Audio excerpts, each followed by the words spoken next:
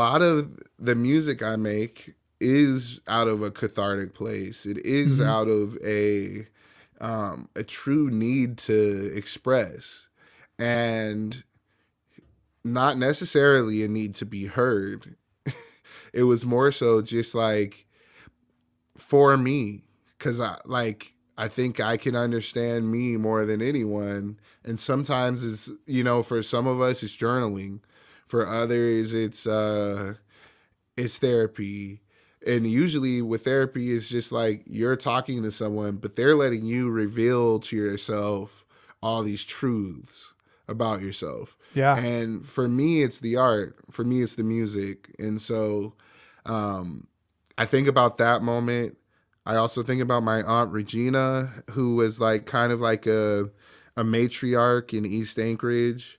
She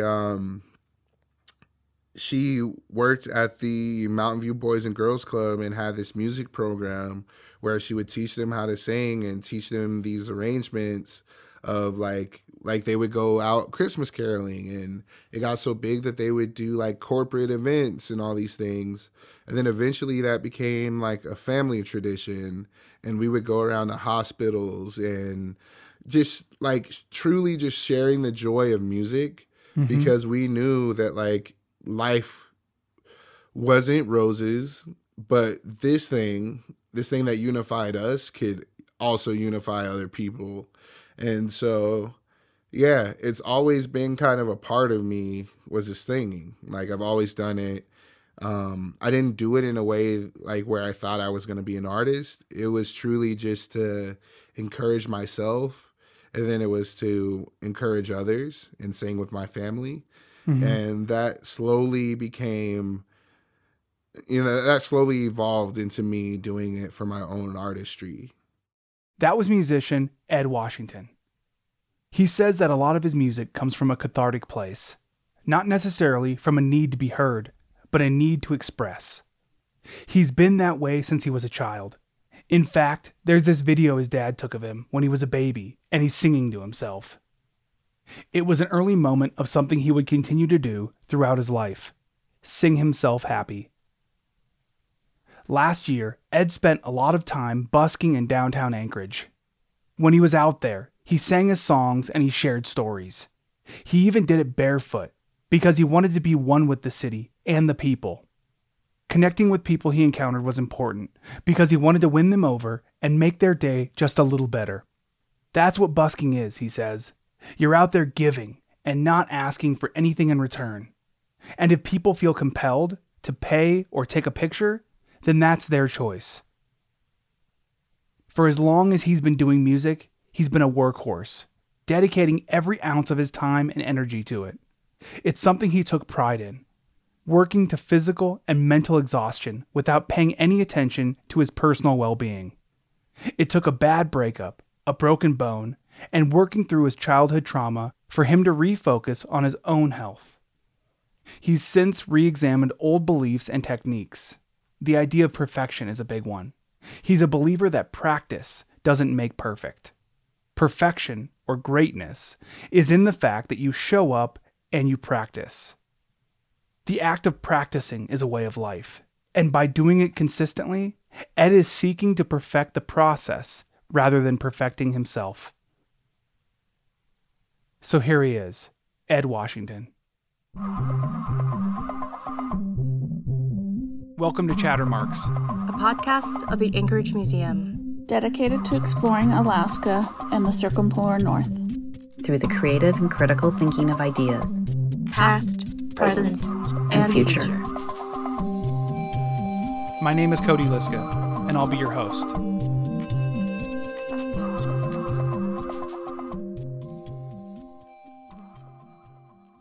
So we had to start like 10 to 15 minutes late because you got caught up at work. What do you do for work? I'm a long-term sub at West High School. And I'm currently teaching a lit class. So, and not slang lit, but literature. But my class is pretty lit. So, as the youngins would say. And it's the same class. Yeah. So, it's like advanced reading, and I'm teaching freshman kids, and it's just been a blast. It's been a nice refresher on things that I probably didn't pay attention to when I was in school, when I was in high school, and also just like I think even though like these kids are high schoolers, they're a wealth of knowledge and wisdom Mm-hmm. just on the way that they see the world, and they're not they haven't been jaded by life yet, Yeah. so it's really nice to kind of soak up some of that energy. Yeah. Yeah. After college, and actually a couple years after I got back from college to Alaska, I subbed. So two separate times, back in 2011 and then Okay. back in, let's say 2017, I think I started it back up. And yeah, like once you find your school and once you find like a class that you can sub at consistently, it's a pretty awesome job. Yeah. Getting tossed around every school in Anchorage is rough. It's tough. When am I gonna be 30 minutes away or 15 minutes away today or whatever? Or am I gonna go to the school where they beat up teachers, or like what's gonna happen? Yeah. Yeah, I did that for a couple years, and then I think slowly, it's just like any profession, I guess, you start to build up contacts and you build up rapport at certain schools, and yeah, I'm really enjoying just having a consistent gig. It's nice. I was really turned off the first time I did it because I was being tossed around to all these different schools, and Mm-hmm. the substitute is pretty much like the punching bag, Yes. because nobody really respects you. There was a few schools that I went to where even the staff didn't respect me. So like I have the students not respecting me, and then like the staff was really cliquey, and so I never really went back to that school. But I actually got a job at this spot called Alaska Teen Media Institute. And so I was subbing, and then I got that job, and I just transferred. All right. And so was your undergrad in media? Like, was that what you studied in school? Journalism. Okay. Sick. Yeah. So, I mean, that's what I'm doing now. Mm-hmm. And that's kind of what I've made a point of pursuing, because that's what I'm interested in. I'm interested in people and their stories, and it hasn't been an easy road, but I don't think it's supposed to be. I think maybe in a lot of ways it's probably similar to being a musician, where there's not a exact path that you have to follow. You just need to kind of like bumble around until like you figure out what works for you. Yeah. Yeah. I was gonna kind of relate that to subbing too, where you start off just like taking random jobs, and eventually the chaos starts to sort itself out, and Mm-hmm. you meet more people, you build a network, and that becomes like the basis for your career. Yeah. And that's kind of how music is. I've met a ton of people. I've worn so many hats. Cried a lot. Okay. And yeah, and then you just kind of find yourself doing some really cool shit. Yeah. And yeah, so that's kind of where I'm at today. I'm still kind of figuring it out though. So Do you feel like music has gotten easier for you, now that you've built up that Rolodex of people? yeah, in some ways for sure. Like when I first started playing live here, I didn't have a band. And so at literally every gig I would have to assemble a crew of people. And thankfully I studied music in college, so I would just hit up friends, and if they were available, I had a band for the gig. And that was stressful but fun. And now I have a band that's, just committed to playing the music, and we started last year, and we're going to further that this year and this summer. So yeah, it gets easier in a ton of ways. Like as you build up your skills, as you practice songwriting, I'm producing everything in my house. So you learn more things, you buy better equipment, and I don't know, it feels kind of fun in that way, like a game where you kind of unlock new abilities as you go. Yeah, totally. I can relate to that even on like a microphone perspective. Like I had these $100 mics for the longest time, and I loved them and they worked. And, once you get to a certain level, you're like, oh, I could probably afford this better mic. And then I got it, this Shure SM7B. And I was like, I don't know, people are getting it. I'll check it out. And now that I also edit the podcast, I can hear it. I can hear the difference between the $100 mic and then what is this, like $300 or $400 mic? And so like, your ear gets attuned to it, but I don't think that I would have appreciated this mic if I would have gotten it at first, Yeah, that's true. And that's a good mic. People love that mic. I don't think I see any, I kind of watch my podcasts to consume them. So, and everybody I watch, they have that SM7B. So yeah, I think the gradual progression helps you appreciate things a lot more. I was thinking about that today because, on this journey, it's sometimes I get complacent, or I, wish that I had more money. But at the same time, I know that like there's something about a slow progression that relates to longer lasting success, or more sustained. Like I didn't skip any steps along the way. I'm not skipping any steps. Yeah. And while that's tedious, it is very gratifying when you get to buy the SM7B, or when you get to play that gig that you've always wanted to do, or when you finally write that song that, feels like, how music should feel. Like those moments, I savor those more because I've been taking my time. So yeah. What was the last thing you feel like you leveled up on?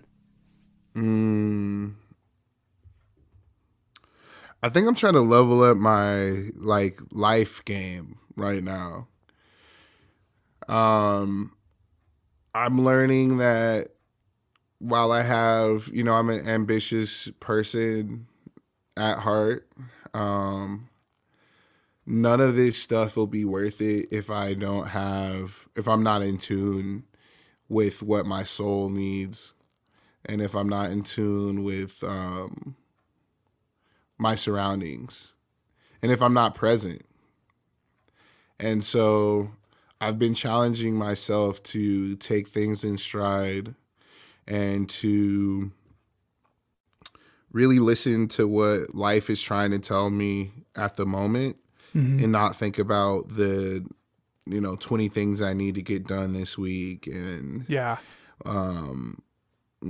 focusing on how I'm not where I want to be yet, and all of the toxic sort of things that artists kind of buy into because of social media and all of that. So yeah, I feel like the thing that I've leveled up on, or that I'm focusing on leveling up on right now, is just understanding me more giving myself a break, uh, focusing on what matters, like family and love and friendships, all these things that need nurturing, that it's really easy to let fall by the wayside, especially if, like, I don't know, like there is this culture, especially in hip hop and R&B, where it's like if you're not in the studio every day, if you're not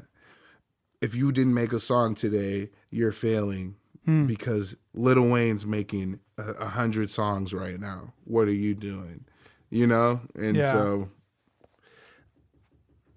I don't subscribe to that. I think the best stuff comes out of me when I'm happy. And what do you think your soul needs right now?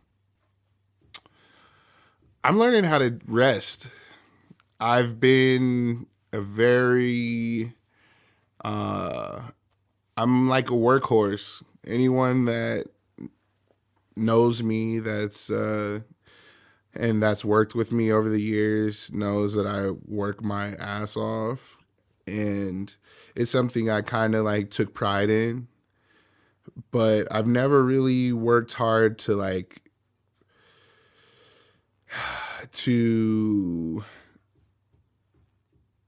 when it comes to well-being. Like in some ways, yes, but it's always been under the guise of like wanting to make my art better or wanting to be better in my craft. So I'd go to the gym, but it was to like be better on stage versus like to feel good. Or I'd meditate, and it was to make sure I wasn't anxious for a show rather than like actually meditating, like wanting nothing, like just being silent.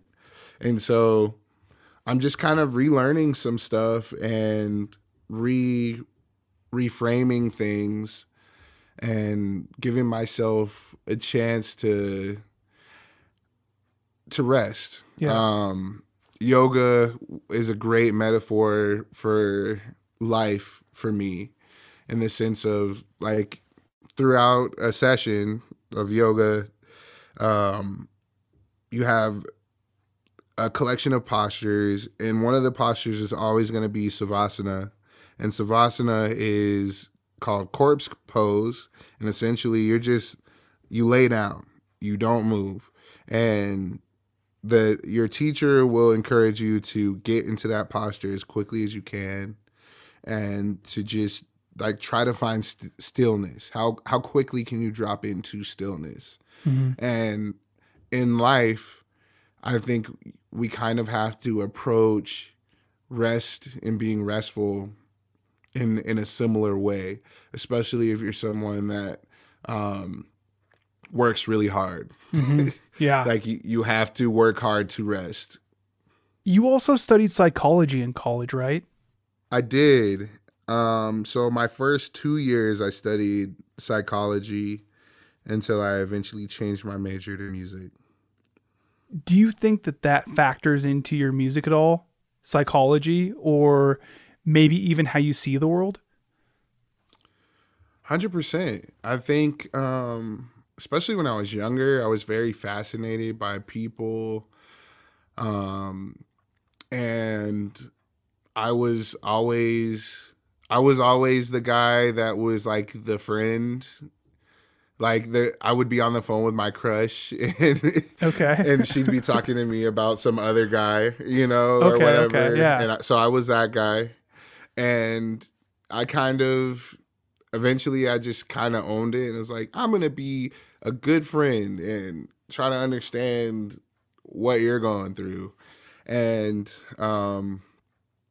so I kind of took on that role for my friends.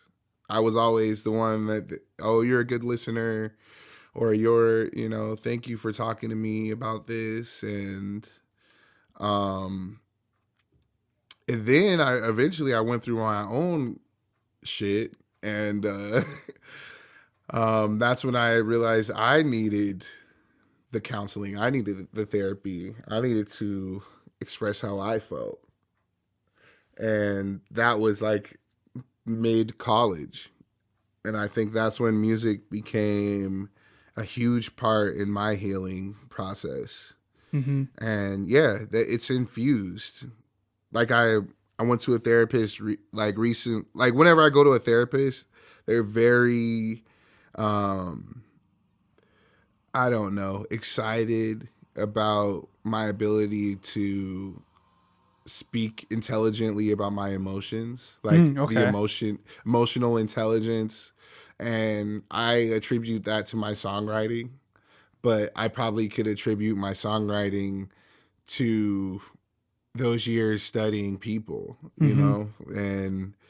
and it all just kind of helps the whole. But yeah, and I'm still learning. I'm still fascinated by people. Was there a point in college, you're in a psychology class and something hits you, hits you on like a personal level? I mean, the thing that more so like the things that shocked me about psychology were less about like individual people and more about like how people act when they're in groups. Yeah. Because Yeah. I think that's when we're the most scary as a race is like, oh, like bystander effect, for example. That one stuck with me, and I think it kind of encapsulates how things are in the world. And for example, we had all this really horrible snow this winter, Mm-hmm. and my car ended up getting stuck. And before I was able to get help, there was at least like 10 cars that just drove past me. And it kind of like I'm aware of the bystander effect. I know how people tend to act when they and the bystander effect is you may be aware, but I'll just explain it for listeners. But it's basically like if you get if you get groups of people together and they see that something's happening or like uh someone's being attacked or something, Yeah. more people are gonna watch and assume that someone else will help than actually take action or whatever. So in my case with the car, I bet people assumed, oh, someone will help him. Yeah. I gotta go bake this cake or something. Yeah. And on a larger scale, I think social media has taken that to like it's like times 1,000 online. And Yeah. It's almost turned it into like voyeuristic as well. yeah, people are more like they just kind of want to watch the spectacle. Yeah. So yeah, that was definitely one that I took with me from psychology for sure. I wonder if in taking that, did you make a point of trying not to become a bystander? Oh, definitely. And I think it's challenging this day and age because I think in older times, like pre-social media, we were taught to be curious, and I didn't really have much fear of people then. But because everything is kind of amplified online, I think I have what has grown beyond a healthy fear of people. Because social media, like we simultaneously have access to the most beautiful things and the most gruesome things all Mm-hmm. at once. Yeah. And so people think if they decide to be a good Samaritan that it could go either way for them. Yeah. But I think the truth is that we're relatively safe, and if you use common sense, you'll be okay. But for example, I was at this going to this show, and it was at like Willowa, and there was this guy in like town square who was like attacking someone who was either houseless or whatever, and people were just watching, like hundreds of people were just watching this guy who clearly was like not fit to fight the other person, so he was just getting beat up and everything. And so I ran over because that was like my gut instinct, and I was like, hey, like he's clearly had enough, like stop. And afterward I processed that, wow, I could have put myself in harm's way doing that. And so I'm not necessarily making a judgment. I think if people choose to stay on the other side of the road when things like that are happening, that's the right answer too. 'Cause you never know. You really do never know. But what I'd like to assume is that we're all right. And if you're respectful to people and if you try to appeal to their humanity, then, you know, it's okay to be like, all right, I think you beat him up enough. Go. Like, come on. Yeah. You know what this is reminding me of, you know, this bystander effect is the murder of Kitty Genovese. Are you familiar with this? No. It happened I just looked it up, so I don't know this just off the top of my head. I'm not an encyclopedia, but it was in 1964. A 28-year-old bartender was raped and stabbed outside of her apartment building. And this is in New York, and there were countless witnesses, right? But nobody called the cops because they, like you said, the bystander effect, thought that somebody else was taking care of it. You know, this isn't my responsibility. Yeah, and it's tragic. Yeah. Because nobody would want that to happen to their daughter. No one would want that to happen to their son. But, like, those things happen and we kind of turn away from it, or I don't know. That's very scary to think about. Yeah. And that's a tragic, very tragic story. Did you watch the Dahmer thing on Netflix, the Jeffrey Dahmer show? I didn't watch that, but actually really quick. So I'm just like kind of scanning through the Wikipedia, and it says the incident, this murder of Kitty Genovese, prompted inquiries into what became known as the bystander effect or Genovese syndrome. Wow. Yeah. Yeah. It's crazy. I was going to relate that to the Dahmer thing because he had a next door neighbor that resisted that urge to just like let it be. And she was like calling, and it was really horrific to just think about. I think sometimes reenactments in film kind of make it less gruesome because I don't know if you could really reflect reality. And maybe maybe they did that to make it more palatable for us. But just thinking about it and being like, wait, that was a real person that sat next door to someone murdering people like every night almost, or however long, 30 plus people. And she did everything she could. She called the cops, whatever. That really shook me. And then the bystander effect became like, it was like the police were more so in the bystander effect. They were, and it also was more about the neighborhood he was in and the fact that they didn't really care for the citizens in that area. It gets deep. There's a lot of intersectionality that probably comes into play with all of this. Yeah. And even looking at it from like a personal perspective, it's like, am I actually perceiving what I think I'm perceiving, or am I kind of implanting what I think I'm seeing? If that makes sense. So it's like, if you're watching something happen and maybe you perceive it to be a conflict, but maybe you're misinterpreting it. you know, and maybe you have had a few moments where you try to get in the middle of the situation and then you realize like, oh no, I'm the bad guy now, you know, because I misinterpreted the situation. And I'm just totally fabricating all of this, but I'm saying that, you know, those could be elements of why a specific or a group of people won't get in the middle of it. Yeah, I think there's a ton of different scenarios. It's a tough one.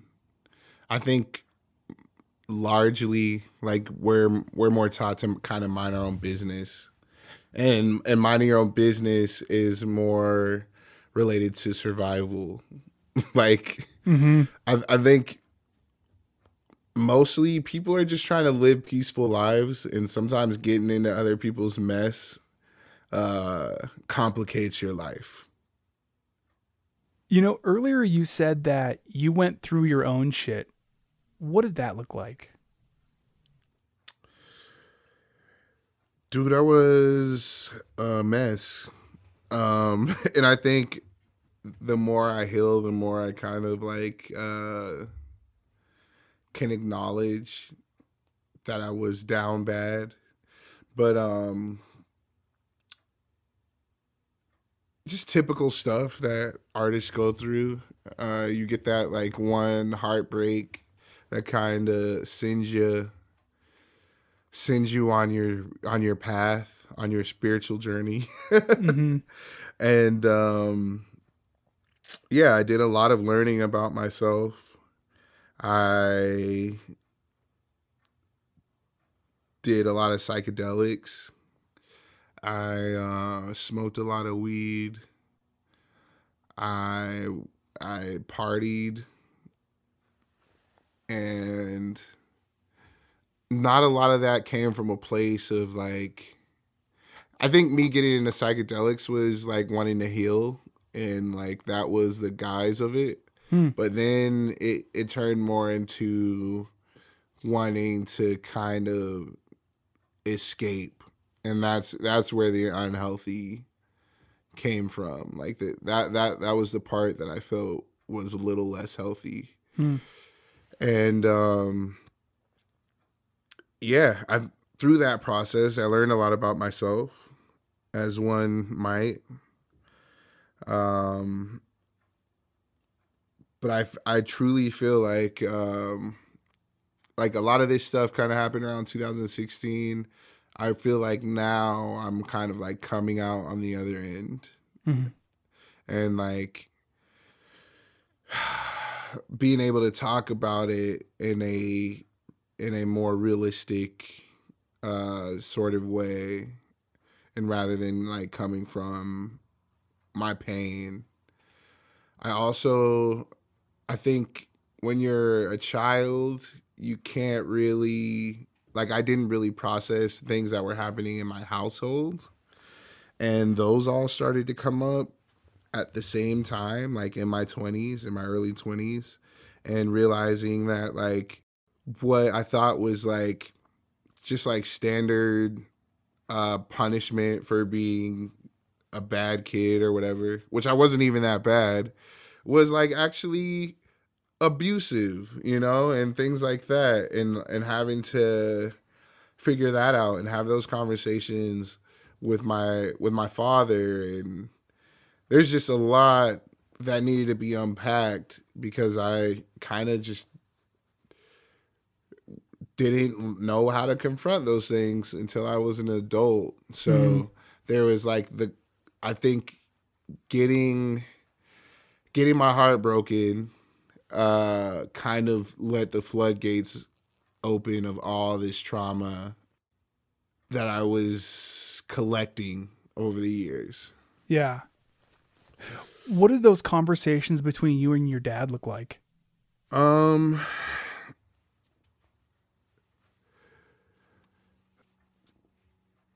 I think we've gotten to a lot better place now. It's interesting. I guess I can kind of tie in our whole conversation with a lot of this stuff. Like, so me and my father would butt heads because I'm very I'm what people would call hard-headed, and I like to kind of go by the beat of my own drum. And if a rule or whatever didn't make sense to me, I was definitely the child that would ask why. Okay. And my father is military and more authoritarian, so it's like an unmoving object meeting an unstoppable force. And so with that, we butt heads a lot when I was younger, and things would happen or escalate to a point where like family would tell me, oh, like you and your dad got in a fight or something, but I was like 12 or younger. And when I started subbing in my 20s, I started to see kids that were my size at that time, and then realizing, oh wow, like middle schoolers are very tiny, Yeah. very Yeah. small, not capable of fighting, you know, and definitely not fighting adults. Yeah. And that was what sort of started to like open my eyes to, oh wait, maybe I wasn't like, maybe there was more there than that. Maybe I suffered some trauma from abuse. I'll say all that to say that my dad grew up in a different time, a different culture, and I think a lot of people in the Black community are raised with like corporal punishment, and so it's normalized in our community. Like my mom would talk about how her dad, like if they talked back or something, they'd get like hit in the mouth, and that was like,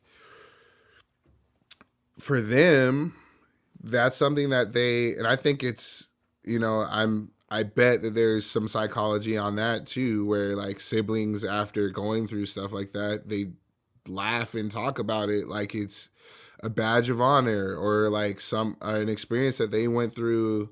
And they talk about it, it's almost like they talk about it fondly. And I had to like tell my mom and my uncle and all that, like, you guys, like, that's abuse. And I think like that's how you start to break down these constructs and get rid of like the generational trauma that has happened, is to be able to sit cross generation and like be like, hey, that wasn't right.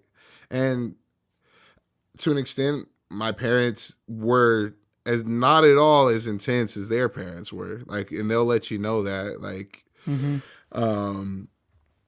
my parents would have done this or whatever. And I think every generation hopefully just gets a little bit better. But yeah, that is a part of, I think, I think it stems all the way back to slavery. I think that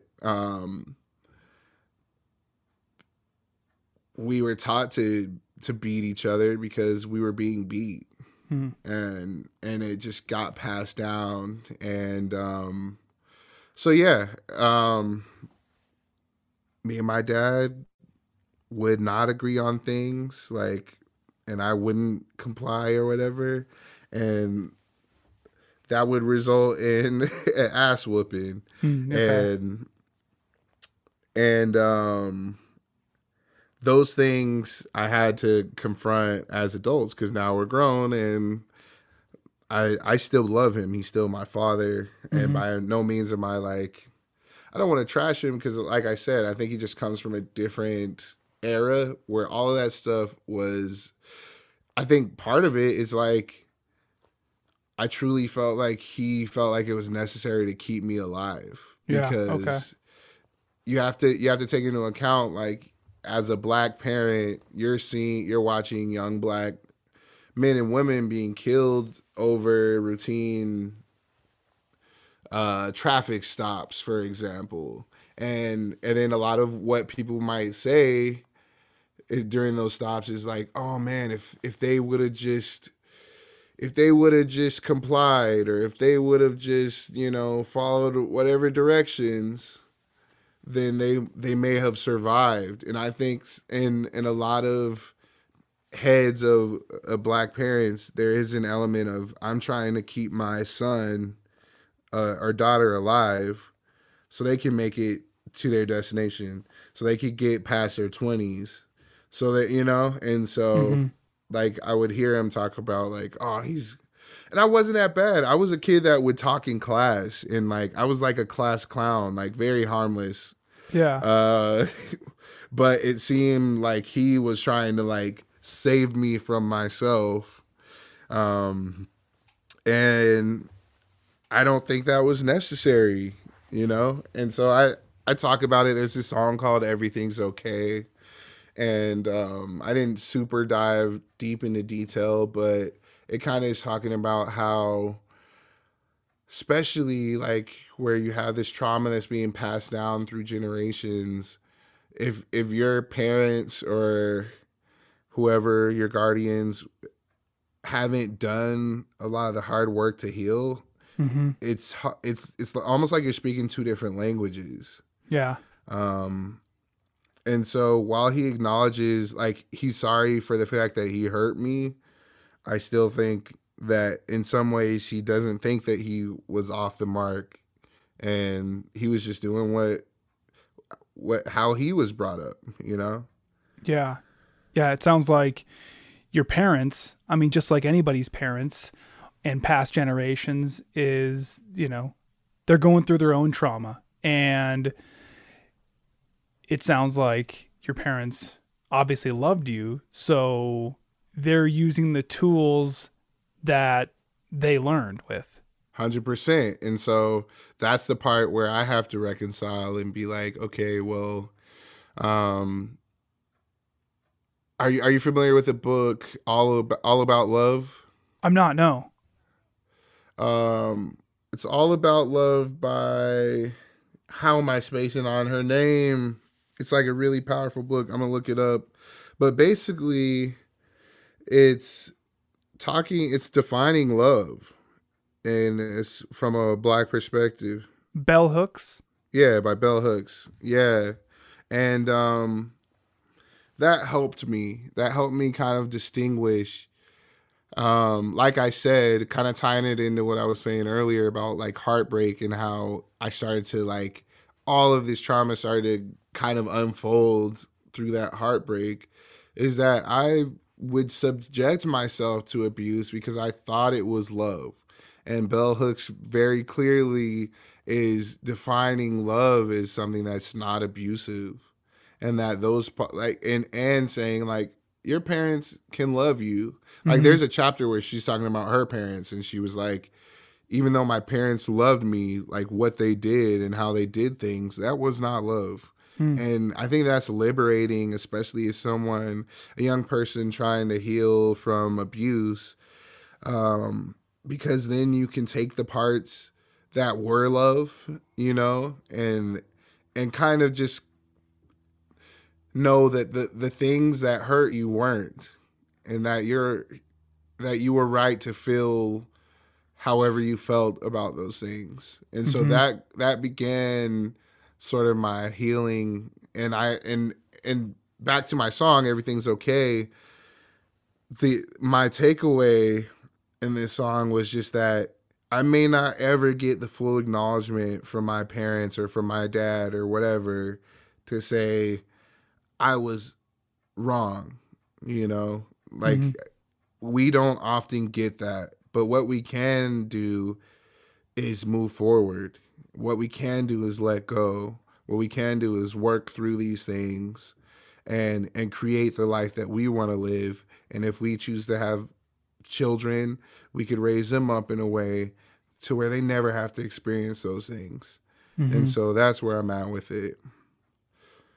Yeah, breaking that cycle is so important. Yeah. And it's never ending. There's always work to be done. Like, and I can't, it's no longer, like I'm an adult now, so it's no longer on them. It's about me. And I think a lot of people carry their hurt way longer because they're expecting to get, I am one of those people that doesn't believe closure exists. I truly don't think it exists. Like, I think it's nice to strive for. I think it's a cool, like, romantic sort of notion. But at the end of the day, the closure is within us. Like, even if someone's like, oh, I'm sorry about that. It's up to us to accept it, so we're the beholder when it comes to that. And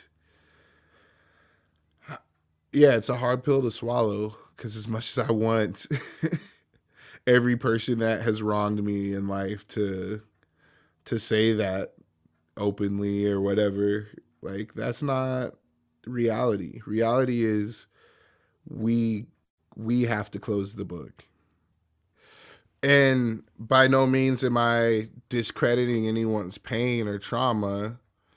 I just think it's better for people that have gone through trauma to try to do as much healing on their own than expect it from someone who may still be in that same headspace. They might they may not believe that they did anything wrong, like in this parent kid dynamic or whatever, depending on how you were raised, you may not ever get what you're looking for. And I think that is also toxic, because then it's like you're wanting approval from someone, or you're wanting to,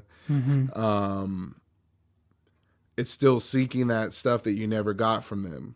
And I think it's on us to give it to ourselves. So much of adulting is just parenting your inner child, Yeah, I've never heard that before, but I think you're 100% right, actually. Because that's what, in psychology or in therapy, that's what you read about or you talk about mostly, is the origin of these traumas or this pain. And when you take it far enough back, it's not last week, and it's not a month ago or a year ago. It's depending, on how old you are. It's, 15, 20, 30 years ago, at the origin. Right. And we can take that as context and seek to understand ourselves now, or we can kind of like wallow in it and carry it the rest of our lives. And I think that's a trap. I truly think that that's a trap, and it takes a lot of effort to let go of, things that may have happened in your upbringing or whatever. But I do believe that it's like a lot sweeter on the other side. Like, to be able to get to a point where I've forgiven my parents, and that I can acknowledge that they were young and they were doing their best. And while I disagree with their methods, they're family, and that they do love me, and to be able to say that the things that hurt me weren't love, and to know that for myself and not needing them to acknowledge it, that was the most liberating thing for me. And I think that has helped me to problem solve, now in life, because that shit's so heavy. A lot of this other stuff that we deal with in the adulthood is like, okay, I can deal with that. I can learn how to move on from this. When I was going through your social media, I saw this post from last year about your album titled Hedonism. You said, "This was pure catharsis. I lost a lot of people the past 2 years. I tried to numb the pain. I even tried to disappear, but I'm still here. I'm still healing." What did you mean by you tried to disappear?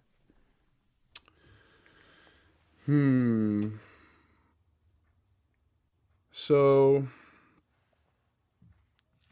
there is a song called Cellular Phone on that project. And I say,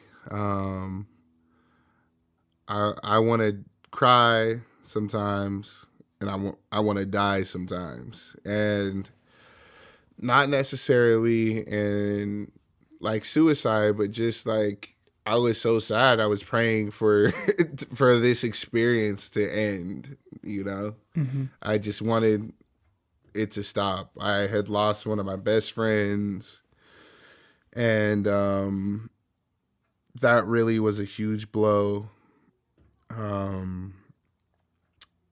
I went through this really bad relationship where it was good. It was someone who I considered one of my best friends, and we decided to give it a go in a relationship, and I ended up getting cheated on, and that kind of flipped my world upside down. And so it's kind of just like hedonism was kind of talking about that time in life where I said I was just like down bad. There was a lot of loss of love, loss of friendships, losing friends. I lost my best friend. I lost my sister, which is that really can mess a person up, especially like, we're young. My parents are still alive, but my sister's not here. That's rough. It's a hard pill to swallow. And then through COVID, I lost several family members to COVID. So hedonism is just kind of chronicling these, I mean, more than 2 years to be honest, but just kind of chronicling how I was running from the pain to find pleasure, and in some ways not in ways that weren't always the best for me. So whether that be like drugs or sex or, you know, all these empty pleasures.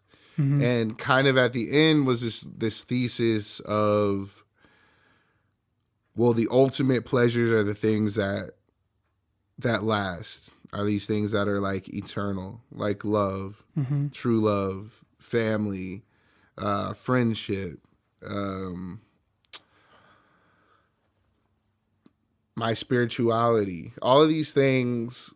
Like that's kind of where the album landed. And so it's just kind of like talking about my journey, kind of sifting through that, and how I don't know, I became a zombie for a little bit. I didn't want to feel. And then when I started to feel again, I just didn't want to be here because it was like, wow, it feels like the world, or at least my world, is ending. Yeah, it sounds like there was a lot of pain. Yeah, so much. And I'm just glad that I came out on the other side. I feel like a better person. And hopefully, you know, my story can help people.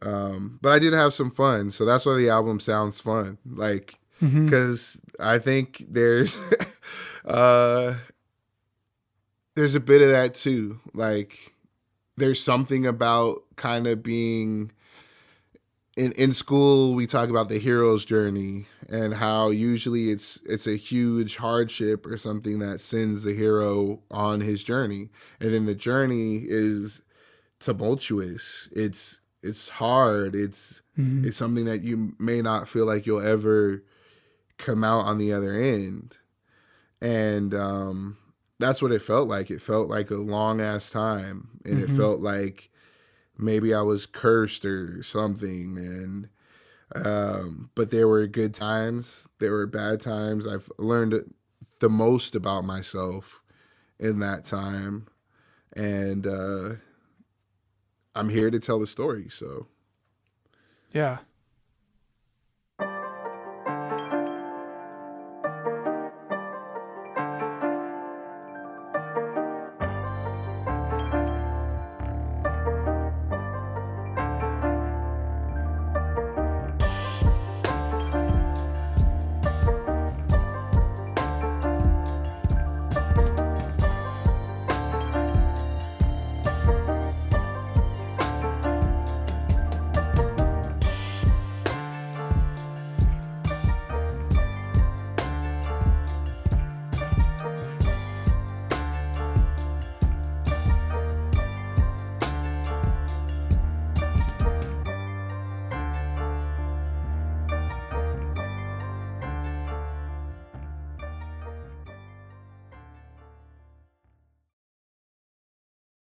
You know, I saw this video on your social media where you're singing on the streets of downtown Anchorage. Do you do that often? Go to public areas and sing? Do I? Is water wet? So yeah. So I've busked before, but not to the volume that I did this last year. And I kind of chronicled it online and everything. So it became kind of like a thing. And I was out there literally every day. I was out there every day, just singing my heart out. Yeah. And for me, it was like I could get paid to practice. But for people, it kind of was like a thing, and like tourists loved it. It was just like, are you going to be out tomorrow? I want to, my son's not here, but I want him to see you, or whatever. And yeah, it felt like a great way to connect with the community and help enrich the tourist community, because there's a lot of like the hot dog stands and stuff out on 4th Avenue. They really enjoyed having me around because people stuck around longer. They might buy a second dog, So It was a very symbiotic relationship. I ask that because whenever I see someone doing that, singing in public, I think there are at least a few psychological elements to the whole thing. For one, what are you as the musician trying to accomplish? Yeah, I wanted to be, to me, it was a chance to play and practice at the same time. And by play, I mean like have fun with it. And so, because what I viewed is the more formal version of what I do is when I play with my band, or when I'm playing at a venue and there's flyers and all this stuff. This was just like a more casual, like I'm going to be outside and I'm going to connect with the community in a real way. Even down to the point of like, I had my sandals on. Like I wanted to touch the soil. No, truly, because I felt like there's some energy in that. And so I was one with downtown Anchorage, and I built a rapport with everyone. And that was the part that, again, was a little part of my hero's journey, because you're coming in as an outsider. Like some people might know me, but like I'm in these people's space, and to slowly over the summer win people over, whether or not it's the businesses or the tourists or the like there's a huge houseless community out there, and like getting to know them and them showing their appreciation for what I do and thinking that like maybe I'm making their day a little bit better. That felt so good, And so yeah, there's a lot that I worked on, and part of it was just service. Like, can I just give? And essentially, that's what busking is. You're giving. You're not necessarily asking for anything, and people feel compelled to come up to you, to pay you, to ask if they could take a picture, or just to say, "Wow, keep up the good work," and that felt good. That's great. When you think about your performances, performing in venues or even on the streets, are you doing your songs, or are you sharing stories, or are you sharing a message? I think it's all of it. I think that's what we do as individuals in this experience, in this life, on this earth, is like we're the story. My mom used to say like for some people you're the only Bible they'll ever read. And kind of what I get from that is like the best example of anything. Like the best thing we can do is, or the best impression we can leave on someone is through our actions. Mm-hmm. And so, in this regard, like, I just wanted to share the joy of music. And through that, I'm also sharing my story. And no, I wasn't singing my own songs. I was singing covers. I was just singing stuff that I love to sing. But every time I would perform, well, I have kind of a high bar for myself, but like I wanted to do it at the level of, to the same level that I would do it on stage. Mm-hmm. So then the world became my stage, and that felt great. Yeah. Yeah. Do you think your performances have changed over the years? Oh yeah.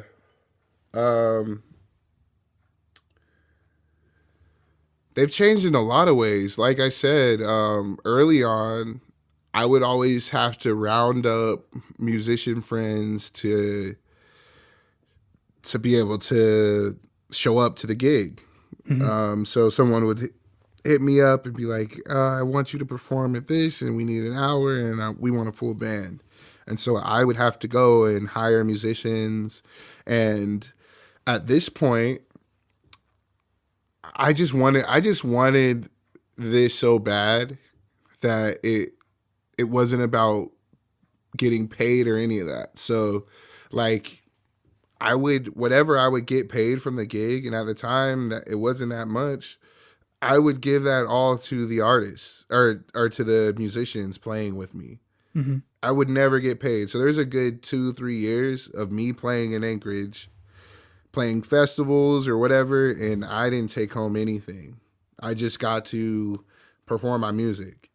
And that was worthwhile to me because at the time, I truly felt like I was breaking down a lot of glass ceilings and kind of exposing Alaska to a new sound. And that was the most important thing to me. Now, as time has progressed and things have become more normalized, and people actually want to hear from me, and I have a band, the sound has developed. Also, I had the privilege to work with people like Nick Carpenter, Quinn Christopherson, and plenty of other amazing local or Anchorage-based talent. I'm trying to change people. I'm trying to change the vernacular around local music to say Anchorage-based, Okay. rather than local, because I think that there's a connotation that goes with local. But yeah, so I got to work with a lot of Anchorage-based. What do you think that connotation is? I think local, depending, and it depends on who says it. Like when I said it, it just means like they're from here. I think some people conflate that with like pedestrian or like, Oh, okay. not that there's anything wrong with that. I literally was busking, I feel like my job is to like tear down a lot of those misconceptions.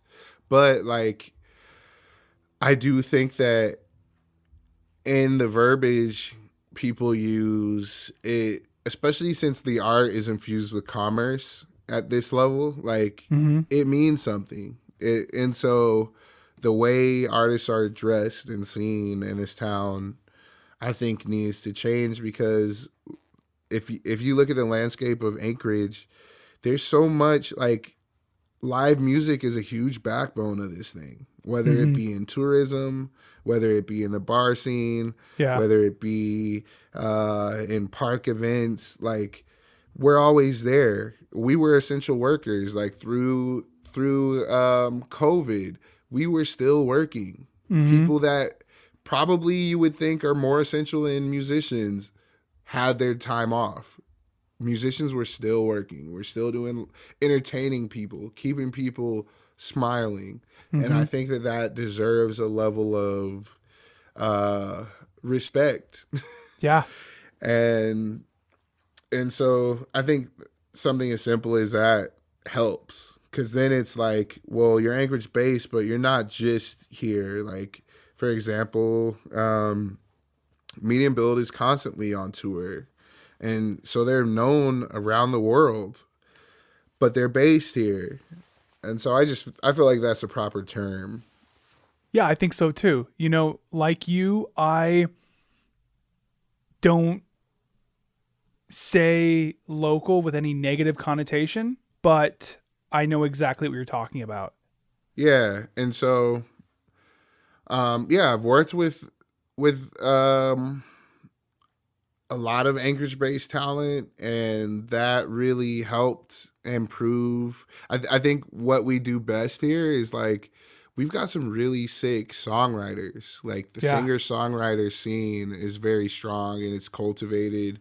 And there's like this big brother, big sister program where like we all look out for each other. We all care about the craft. And I think that is so powerful. Mm-hmm. And that is what I was raised in. And so, yeah, the music has improved a lot. Like, to answer your question, the music is just better now. Like, Okay. it's a lot has improved, and it's a full blown thing now. It's not just, hey, could you please listen to my song that I uploaded on SoundCloud Mm-hmm. or whatever. It's like, come into this experience that I've crafted for you. And it's about, like, I have my partner, my fiance, Kayla. She does all my art. She does all the photography. She shoots the videos. I edit the videos. It's like a team is being formed now. And so things are being done at a higher level than I could ever do on my own. So, yeah, a lot has changed since those beginning years. And when did you start singing? So singing has been the thing that has kind of been there my whole life. When I was a baby, my dad has these like old videos of me just like, I didn't have an imaginary friend. I just would I would sing to myself. There's this term like, sing yourself happy. I would sing myself happy. Yeah. And I'd just be playing with there's this like old VHS like home video of like me just rolling around in a diaper, like singing gibberish to myself. And I don't think it resonated with anyone else, but to me, I was like, oh shoot, that's the moment. This is the moment. Yeah. And that's kind of what my art is like, a lot of the music I make is out of a cathartic place. It is out of a true need to express, and not necessarily a need to be heard. It was more so just like, for me, because I think I can understand me more than anyone. And sometimes it's, for some of us it's journaling, for others it's therapy. And usually with therapy, it's just like you're talking to someone, but they're letting you reveal to yourself all these truths about yourself. Yeah. And for me, it's the art. For me, it's the music. And so I think about that moment.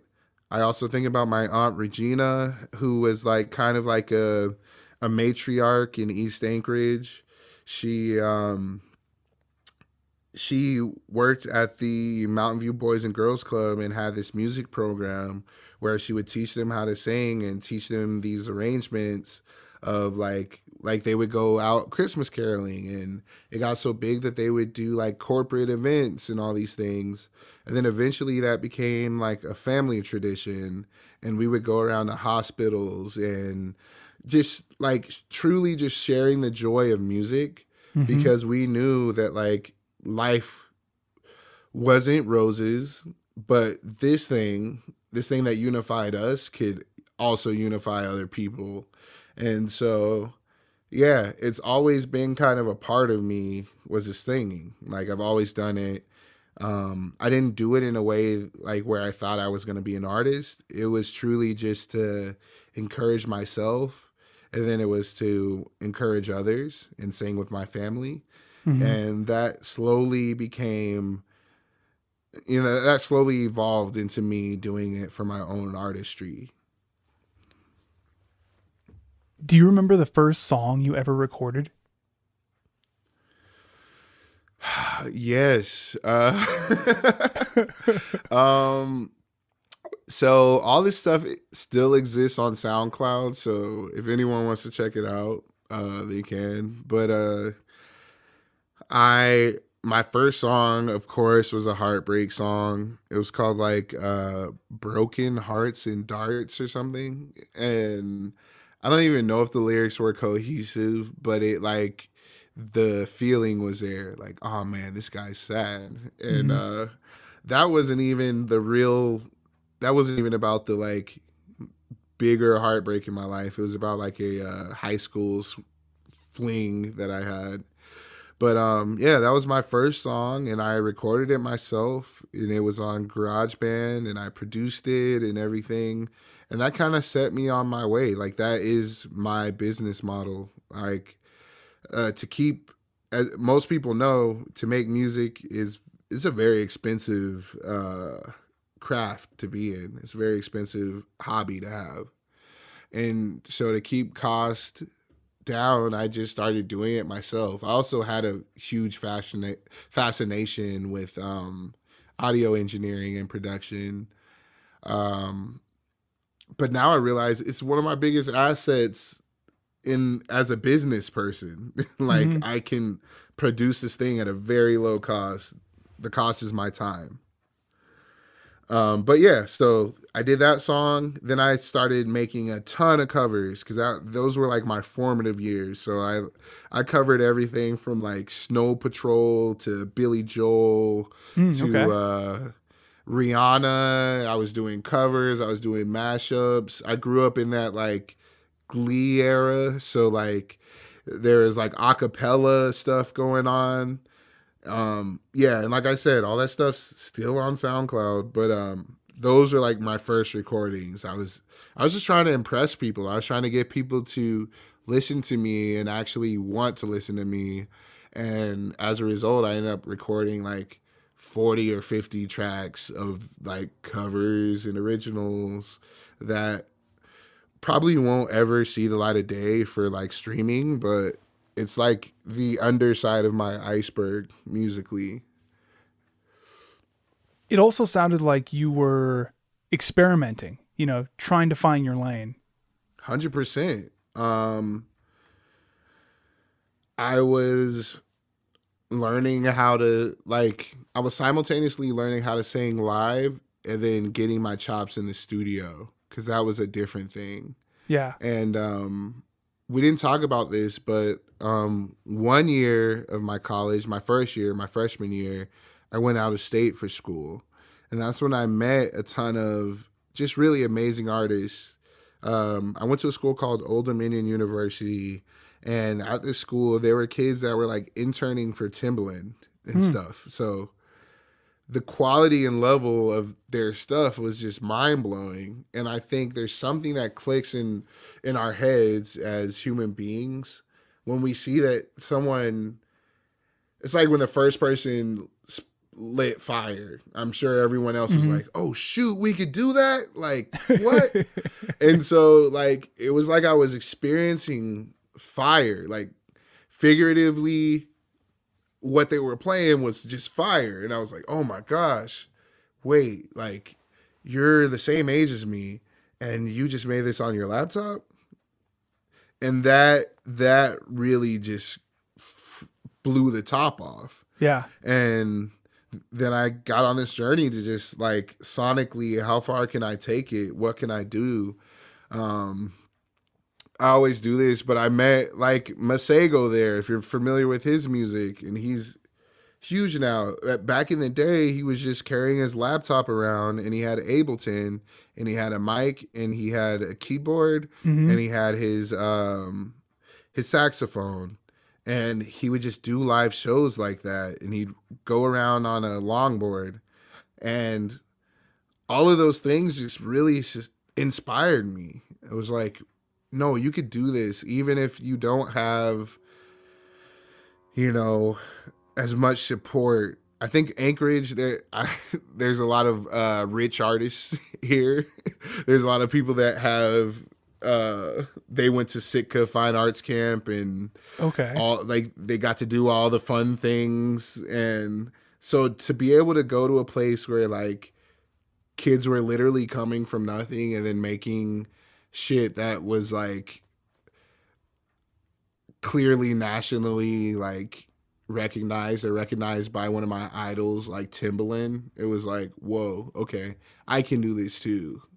Yeah, that's inspiring. Yeah, very inspiring. Nowadays, when you work on a song, how do you know when that song is done? It's a feeling. It's more of a feeling than a question. There's something that happens in with my ears. Like I can tell if something's missing something, whether it be like some depth sonically or some like instrumentation or whatever. I think just from putting up so many reps of working on songs, completing songs, it became a feeling. What used to be a question is now a feeling. And it's done when it feels like it's done. I don't know if that answers your question, but no, it totally answers my question. I feel like that feeling is the culmination of all of your past experiences with music, your understanding of timing within music, your understanding of where pieces belong in a song, your understanding of how other people, interact with that music. And that's just a few off the top of my head, but I think it's all those things plus so many more that I probably can't think of at this point, but you have to, apply your intuition, your cumulative intuition to this sound, Yeah. And I think it's like this endless thing.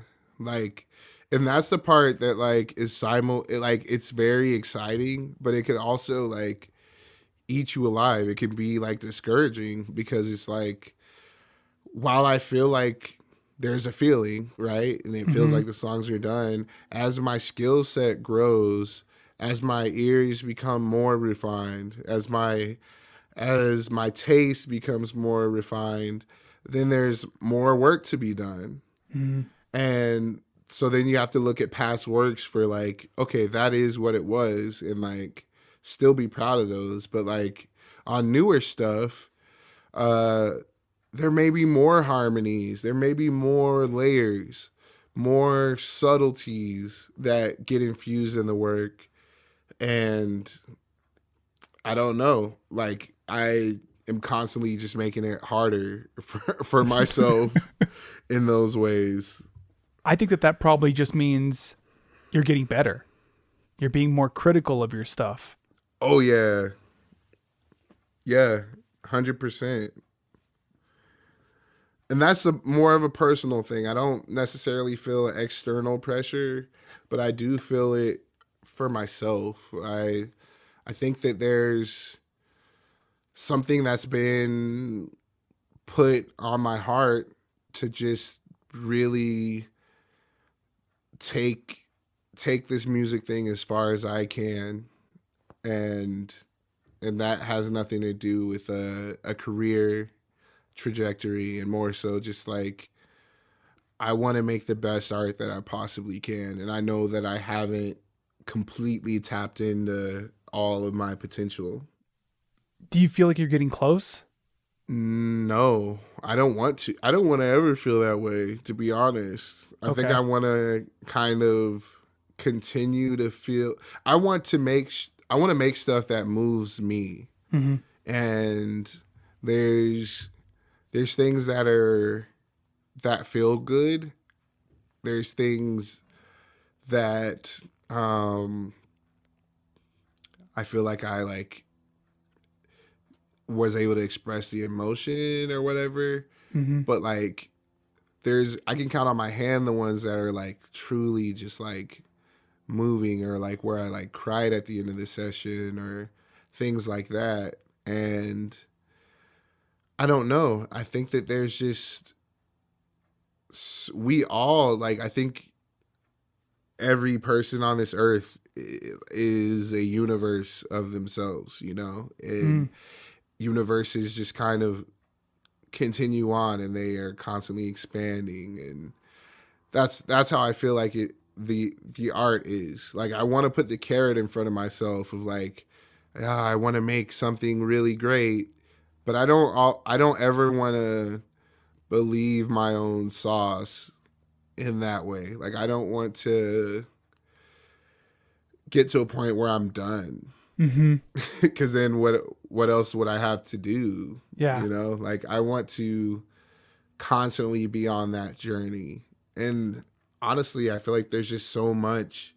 Like, I'm learning guitar right now, and I'm learning to get better at piano. And those two things are they're like micro skill sets in the grand scheme of making a song.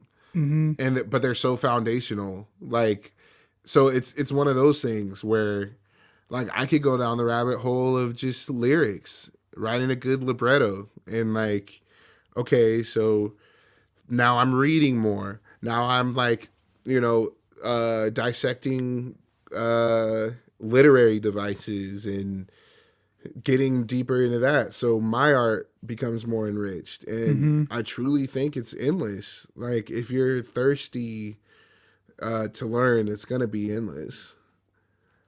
That's why someone like Kendrick Lamar can get better every album. You would think that he'd be done after, you know, any of those albums. Like, oh man, what would he do next after that? I think with an artist like that, you know, somebody who continuously gets better, they must have a routine, something that they do on a daily basis that helps expand their mind. So for example, you know, reading books, listening to new podcasts, having conversations with people new and old, you know, like having that routine that helps you continue to expand your mind. Yeah. And then like also I feel like there's like a revision of your routine. Like, they may have established a process, but then it's like part of the process is attempting to perfect your process. Like, and so through that, like, things become more efficient, or you like pivot, or you start to try new things, or you, I don't know. Like, I've watched a couple interviews, and like, it seems like Kendrick really is like someone that likes to have conversations, and he's not just writing for himself, he's writing for people, you know, like people that don't have this platform. And yeah, I don't know. I think we all end up getting to it in different ways, but it is nice to be exposed to, you know, that's why collaboration is so amazing, because you get to watch someone else and see how the cogs turn in their brain, and some of that brushes off on you. I always say like artists are like little worker bees, and we're like getting pollen, and when we go into someone else's studio or their space, we're like rubbing off pollen onto them. And yeah, transferring information, or at least sharing knowledge. Oh, 100%. Yeah.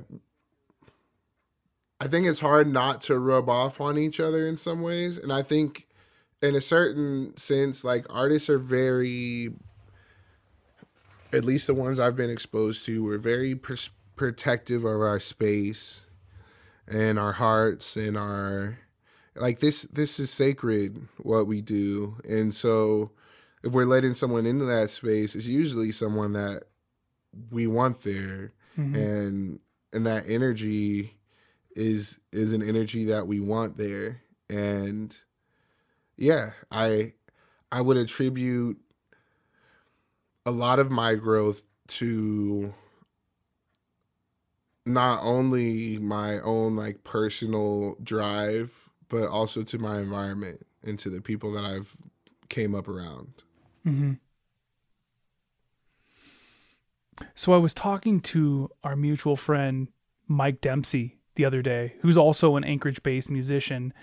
And he was telling me about how you two have had some pretty deep conversations. And Mike is a deep thinker. And I always find myself, when I talk to him, you know, those conversations have a tendency to also get deep. So I understand, like, you know, those situations. But he gave me a few questions to ask you. One of which is... Oh, he set me up? Uh-oh. No, I'm joking.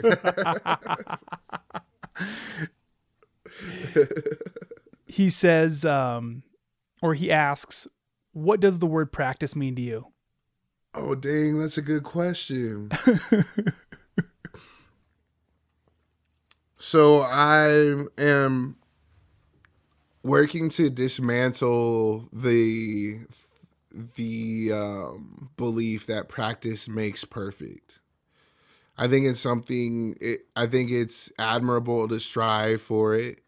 And I think that there are humans that exemplify it. They're so good. It's almost like they're a robot. But it's like constantly dividing something. Like you can divide something till infinity and you can get pretty darn close to zero, but you're never going to hit zero, you know? And that's how I feel perfection is. So I think that practice, I use the analogy of like yoga, for example. I just love yoga and I go and I feel like I get a lot of gems about life. But they talk about the yoga practice and how it's it's not perfect. It's giving your best in that day. Yeah. And it's a process and it's constant. It's never ending. So as soon as you get it out of your head that like, I'm going to practice until I'm great. And you realize that the greatness is the fact that it's in the showing up. It's in the practice. Like that's what it is for me. Practice is like it's a way of life. It's a method in which I train. But it's also it's an intimate thing. It's a personal thing. It's me getting in tune with myself. So yeah, I don't know how to describe it like literally, but figuratively. Like those are the things. That's the way I approach practice. It's I seek more to perfect the process than actually perfecting myself, if that makes sense. Yeah, it's a lot like that routine we were just talking about with artists like Kendrick Lamar who continuously get better. And, you know, I brought up the routine and you kind of amended that idea and said that it also depends on, or what's also important about that process is adding new things to that routine or perfecting that routine. Yeah, 100%. And that's like, so I learned how to, practice through school and stuff. So like if you're working with a voice teacher, for example, they're like essentially like an extra pair of ears and eyes to see like what's happening in your body to hear, you know, how you're producing a sound, and then they help you refine it. But they're not necessarily making you strive for perfection. They're showing you how to set up the thing. Like a lot of vocal coaching is about like creating the proper shapes and the proper mechanism to produce the best sound. But it isn't teaching you how to produce the best sound. And I know that that seems like that's the goal of like vocal coaching, but it's more about like perfecting your process. Mm-hmm.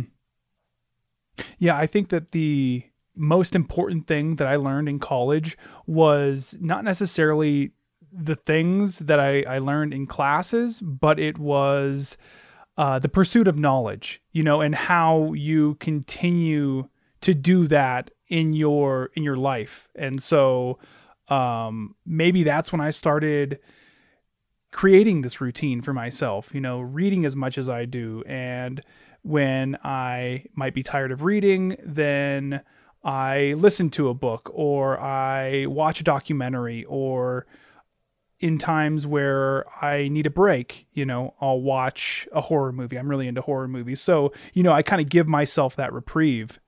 What's your favorite horror movie?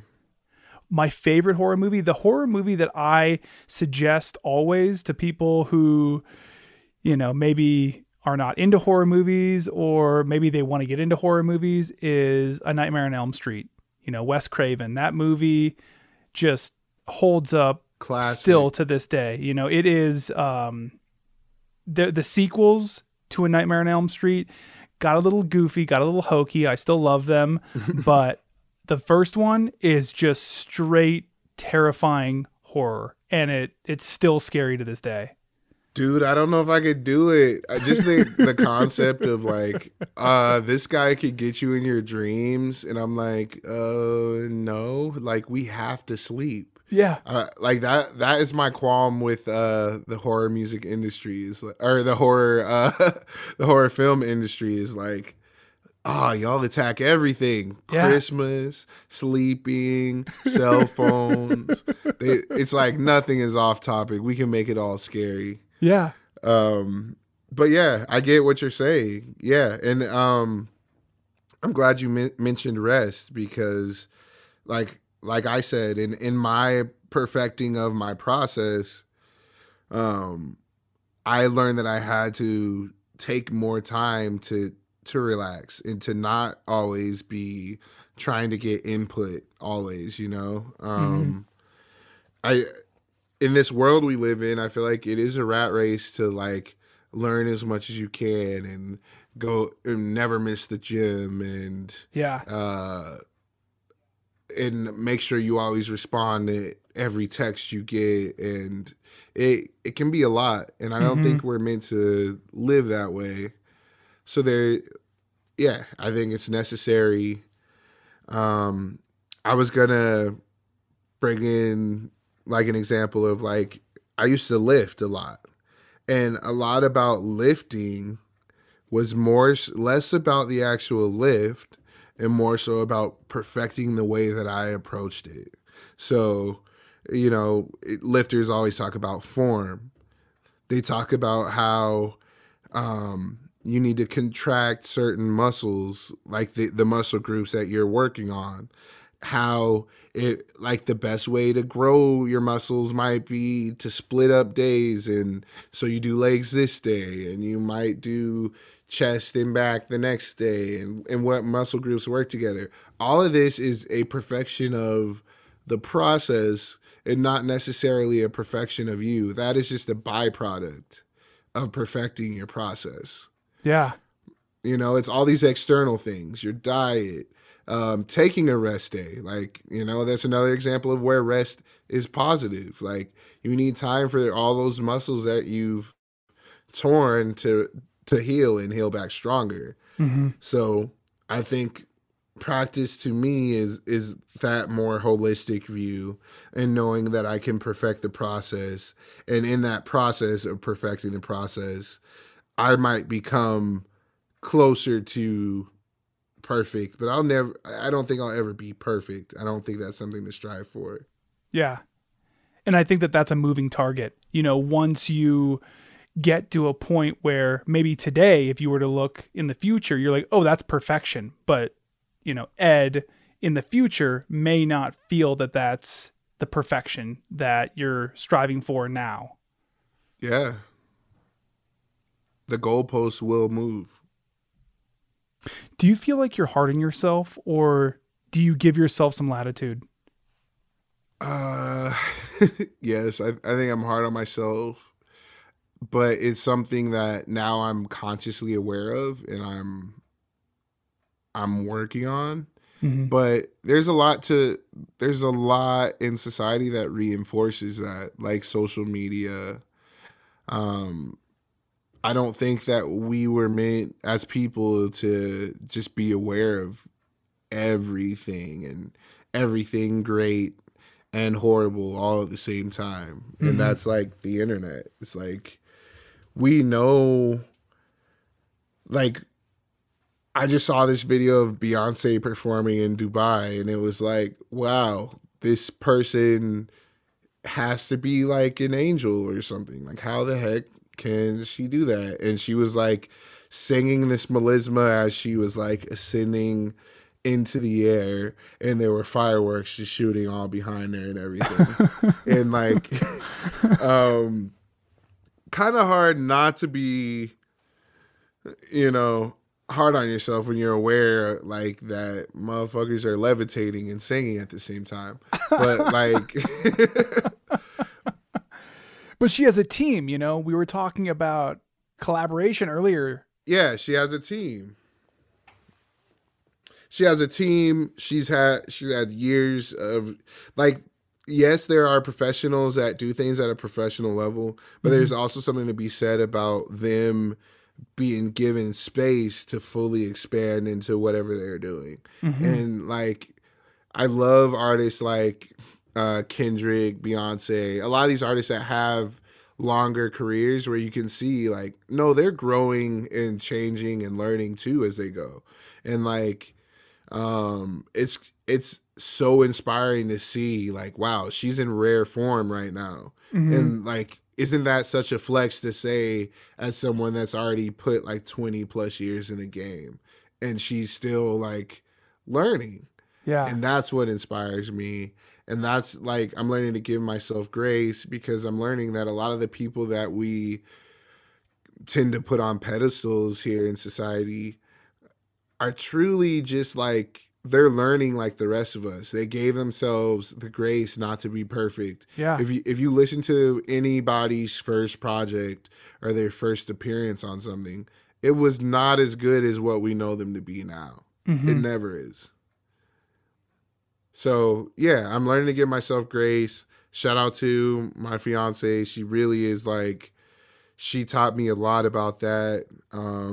Last year, well, actually 2 years ago, 2021 in December though. So like coming into 2022, I broke my ankle. Oh. And that was really a hard pill to swallow for me because I'd never dealt with an injury this severe. And I ended up having to have surgery, and I was a bit hard on myself. Like, that's when I wrote my last album because I had all this extra time. But I like, because I'm such a busy bee workhorse type of person, I created new things for myself to do. So then I was an avid reader during that period of time because I couldn't leave the house, and I would watch films, but they could only be the like critically acclaimed best films of all time that I never got to watch, or you know, like all this stuff that's just like, come on, guy, like. And so I'm just challenging myself now to like, can you have fun? Like, can we have fun? Because I think a lot of the best art and a lot of the stuff that speaks to people comes from that place. Like, you know, like, it's not from this pretentious, I need to know everything, I need to learn everything place. Like that stuff helps. That builds up your skill set so you can execute. But that's not where the sauce is. The sauce is in the joy. I agree with that to a certain extent, because I think that if you were to go back and, tell yourself that, hey, just have fun, and, past you actually took that advice and you did just have fun, I think that your music would sound a lot different. And I think that possibly it would be less contemplative, but I really have learned to kind of give myself grace in my younger years, when I was younger, and appreciate what I was doing and what I was trying to do, because now I'm the culmination of all of that, and I wouldn't be exactly who I am right now in this moment without, almost being militant, like you were talking about. Like, I have to watch these movies. I have to catch up and, or I guess I have to catch up in this conversation. I have to have this Academy Award movie from 1943 under my belt, or, whatever, because in that moment I thought that I needed it. Yeah. And that's a good point. And yeah, I guess I'm trying to find a balance of like giving my body a rest before my body tells me to sit down, And I think in the past, I would go so hard that it would only be when I'm sick. It would only be when I injured myself that I would take a second to like reflect. And yeah, I don't think I'll ever stop working my ass off. I think I like that part about myself. I think from a very young age, I knew that it wasn't going to be my talent that got me through the door. It was going to be my hard work. And that's something that I appreciate my dad for instilling in me, that like, you're going to have to work. You're just going to have to work. And, I appreciate that because it makes me more excited to do that, because I feel like that is one of my gifts, is to work hard at something, especially things that I care about. And so, yeah, you're right. All of those things add up to, where I'm at today. And they're going to continue to push me forward because it's fun. Like at the end of the day, I just like it. I enjoyed that moment. Like, I didn't enjoy having a broken ankle, but I really enjoyed being able to learn. And I was one of the kids, like in college, if I could have just stayed there, if it wasn't going to add soul crushing debt into my life, like I would just be a professional student forever. I think I actually might have been the same way. And I think that it was probably good that I wasn't able to, because I really enjoyed college. I loved going to classes, learning, at the beginning of the year, picking up the syllabus and going and buying all your brand new books, and then like splaying them out in front of you when you got back to your apartment, and just being excited, about how in depth you're going to go in all of them. Yes, especially once you got past like the GREs, like the general requirements, and you got into like, you started to specialize more. You got to do things that were elective, but they were, they were right up your alley. Those things really just like, they felt good. And we almost had, like, I wasn't in a conservatory, but because my program was so small, it had that vibe. So it felt like, it felt more closely to what I'm doing now professionally. Like, it was on me to get the work done, but there was a tight-knit community. And yeah, I think that even though we aren't in college, we clearly have kept that like thirst for knowledge. Yeah. And I think that's a very human trait. Like, we're here kind of to just learn, I guess. Mm-hmm. Like, this is all a lesson. Yeah. Yeah, I agree with that. I mean, especially if we go through life believing that, you know? Yeah, that's true. I think for a long time I was resistant. I was a little bitter. Like, why would someone create this experience that we're having? Like, why do this?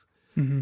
And why do it why create it to where there's pain and like sorrow and all these things? But I find that I love life a lot more when I'm in a position to learn. Mm-hmm. And when I'm trying to just like, I don't know, receive whatever lessons I'm supposed to receive. That's great. Well, Ed, that does it for my questions. I want to thank you for talking with me today and being so open about your journey through life, your understanding of your hardships, and your artistic process. Thank you. Thanks for having me. This has been great. Is there anything else you'd like to add? Just like, I hope people listening that they can take something away from it and maybe it helps them heal and move forward, because that kind of seems like the theme of our conversation. So, yeah.